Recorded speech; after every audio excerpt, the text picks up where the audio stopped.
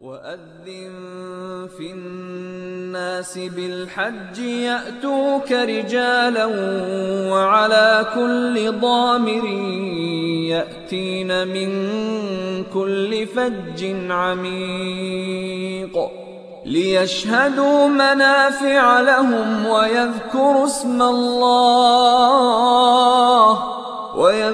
اسم الله في أيام معلومات على ما رزقهم من بهيمة الأنعام فكلوا منها وأطعموا البائس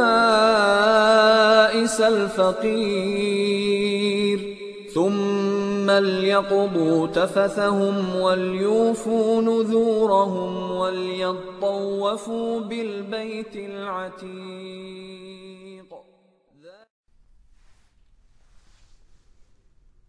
بسم الله الرحمن الرحيم.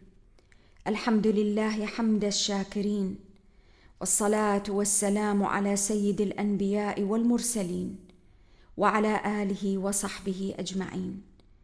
السلام عليكم ورحمة الله وبركاته. اليوم حديثنا عن سورة الحج، هذه السورة العظيمة التي عدها المفسرون من أعاجيب السور. نزلت على النبي صلى الله عليه وسلم ليلا ونهارا، سفرا وحضرا، منها ما نزل في مكة ومنها ما نزل في المدينة، منها ما نزل عليه وهو في حال السلم، ومنها ما نزل عليه وهو في حال الحرب. وهي السورة الوحيدة التي اتخذت اسم ركن من أركان الإسلام، فلا سورة للصلاة ولا سورة للصيام ولا للزكاة، ولكن هناك سورة الحج.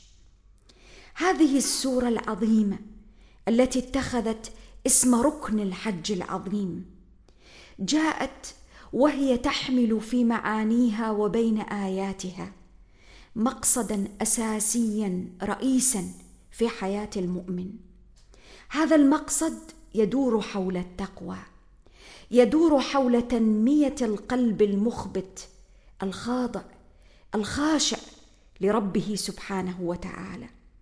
السورة بأكملها منذ أول آية حتى آخر آية، بكل ما جاءت في السورة من أحكام ومن أركان ومن آيات عظام، جاءت تمشي مع الإنسان خطوة خطوة نحو تنمية التقوى، نحو الترقي به في سلم التقوى، فالتقوى درجات والتقوى بناء، نحو تنمية القلب الخاضع الخاشع لربه سبحانه درجة درجة. العجيب في هذه السورة، ولذلك هي عدت من أعاجيب السور، أنها ابتدأت بقضية يهيأ لقارئها في البداية أنها لا علاقة مباشرة تربط بينها وبين ركن الحج الذي جاءت السورة على اسمه.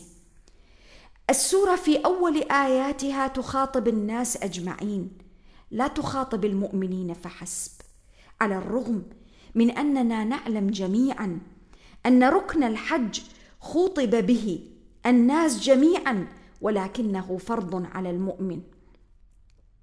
السورة بدأت بقول الله عز وجل: يا أيها الناس، تخاطب البشرية، اتقوا ربكم إن زلزلة الساعة شيء عظيم.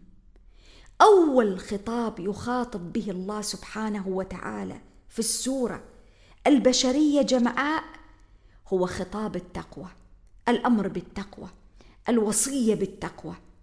إن زلزلة الساعة شيء عظيم، القيامة، ذلك اليوم الذي قد يستبعده كثير من الناس، قد لا يرون صورته أمام أعينهم وهم يسيرون في دروب الحياة، ولكنه واقع لا محال. وتأملوا معي قول الله عز وجل في الآية الثانية: يوم ترونها. المسألة مسألة منتهية، المسألة من المسلمات، المسألة قادمة قطعا، ولذا جاءت الكلمة يوم ترونها. ترون آيات يوم القيامة، ترون الساعة، ترون أهوال هذا اليوم العظيم. تذهل كل مرضعة عما أرضعت، وتضع كل ذات حمل حملها، وترى الناس سكارى وما هم بسكارى ولكن عذاب الله شديد. لو أردنا أن نبحث عن أي كلمات، عن أي أوصاف تصف وتقرب أهوال يوم القيامة للبشر، لا يمكن أن نأتي بمثل هذه الآية العظيمة. يا سبحان الله، هذا الكتاب العظيم معجز في وصفه، معجز بكلماته، بحروفه، بكل شيء فيه، ولا عجب، فهو من رب العالمين سبحانه.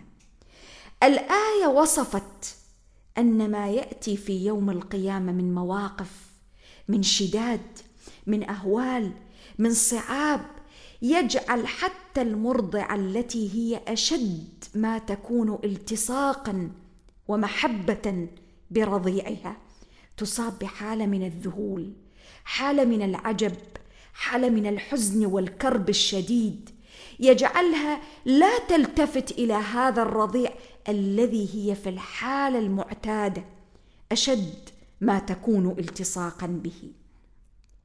وتضع كل ذات حمل حملها من شدة الهول، وترى الناس جميعا في حالة من الذهول والكرب والحزن الشديد، ما يجعلهم في حالة أقرب من السكر إلى أي شيء آخر.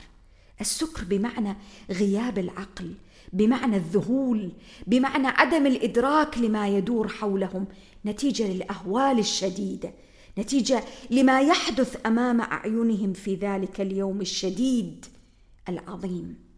ولكن عذاب الله شديد.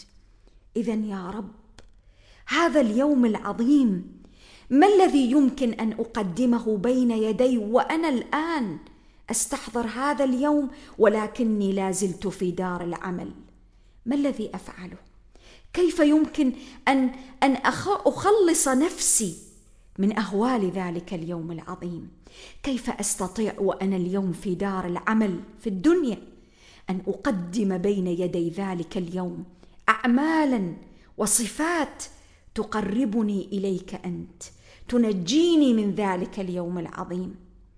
تأتي الآيات التي بعد هذه الآية مباشرة لتقسم الناس إلى أنواع وأصناف، على الرغم من أن قضية البعث وقضية يوم القيامة قضية محسومة تماما لا جدال فيها.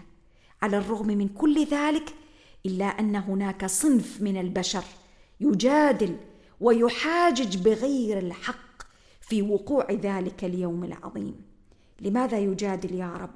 يجادل بغير علم، ليس لديه علم، ليس لديه حجة قوية، ليس لديه دليل على ما يتوهم من عدم وقوع ذلك اليوم العظيم، ويتبع كل شيطان مريد، اتباع الهوى، اتباع الشيطان الذي يدلي للإنسان بغرور ويمنيه ويعده، وما يعدهم الشيطان إلا غرورا.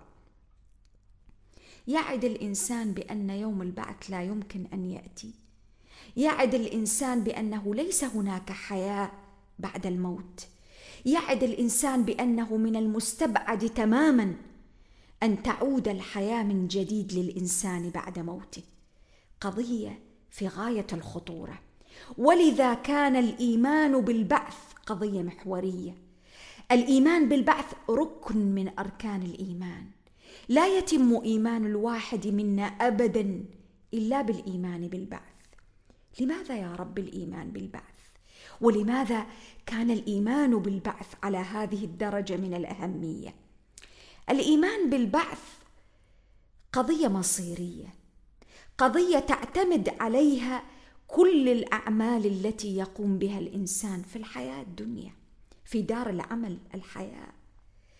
أنا لا أستطيع أن أعيش وأقدم العمل الصالح الطيب الخير وقد لا أجد ثمر له في الدنيا دون أن يكون لدي رصيد كافي ويقين من الإيمان بالبعث.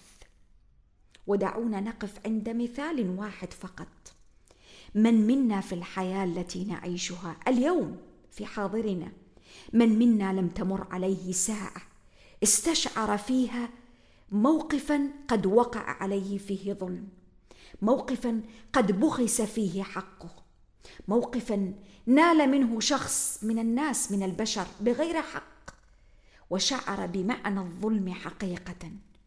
من منا لم يشعر في لحظات في حياته أنه لابد أن تكون هناك محكمة عادلة، محكمة لا تقوم على أساس اختبارات البشر ولا على أساس أحكام البشر ولا على تصوراتهم؟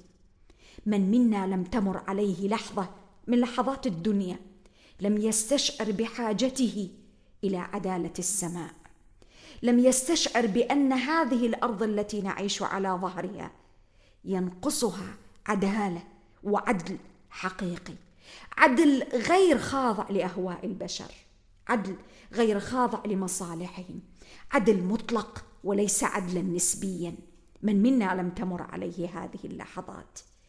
الإيمان بالبعث، هذا الركن العظيم، هو الذي يجعل هذه الأحاسيس وهذه المشاعر تقف عند الحد الذي ينبغي أن تقف عنده.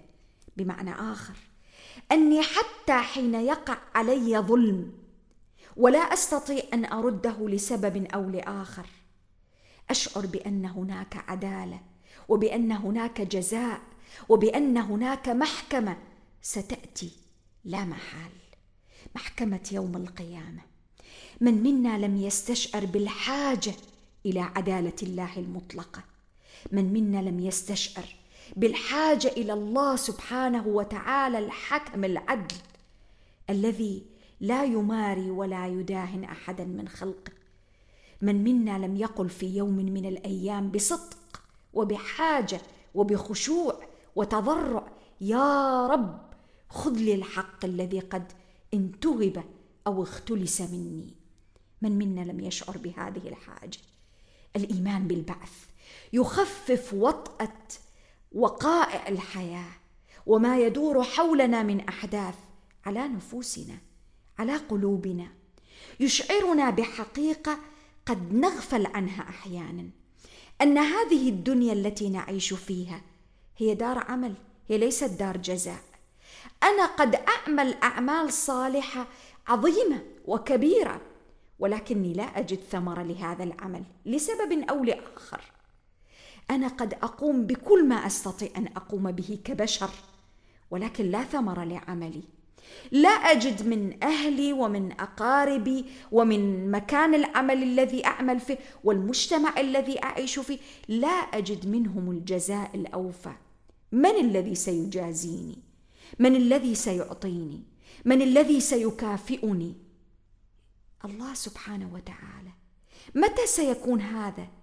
ليس فقط في الدنيا، قد لا أجد الجزاء، ولكن الذي يوفي الجزاء الأوفى هو الحق سبحانه وتعالى. ولذا جاءت الآيات في أوائل سورة الفاتحة، أول سورة في القرآن: مالك يوم الدين، يوم الجزاء، يوم الحساب، يوم المصير، يوم المكافأة لمن لم يجد من يكافئه في الدنيا، يوم الجزاء الأوفى لمن ظلم ووقع عليه الظلم ولم يجد في محاكم البشر ولا في محاكم الدنيا من ينصفه.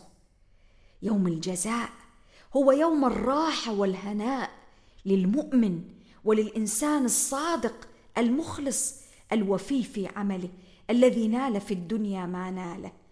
يوم البعث ركن من أركان الإيمان، لا يتم إيمان الإنسان إلا به. ومع ذلك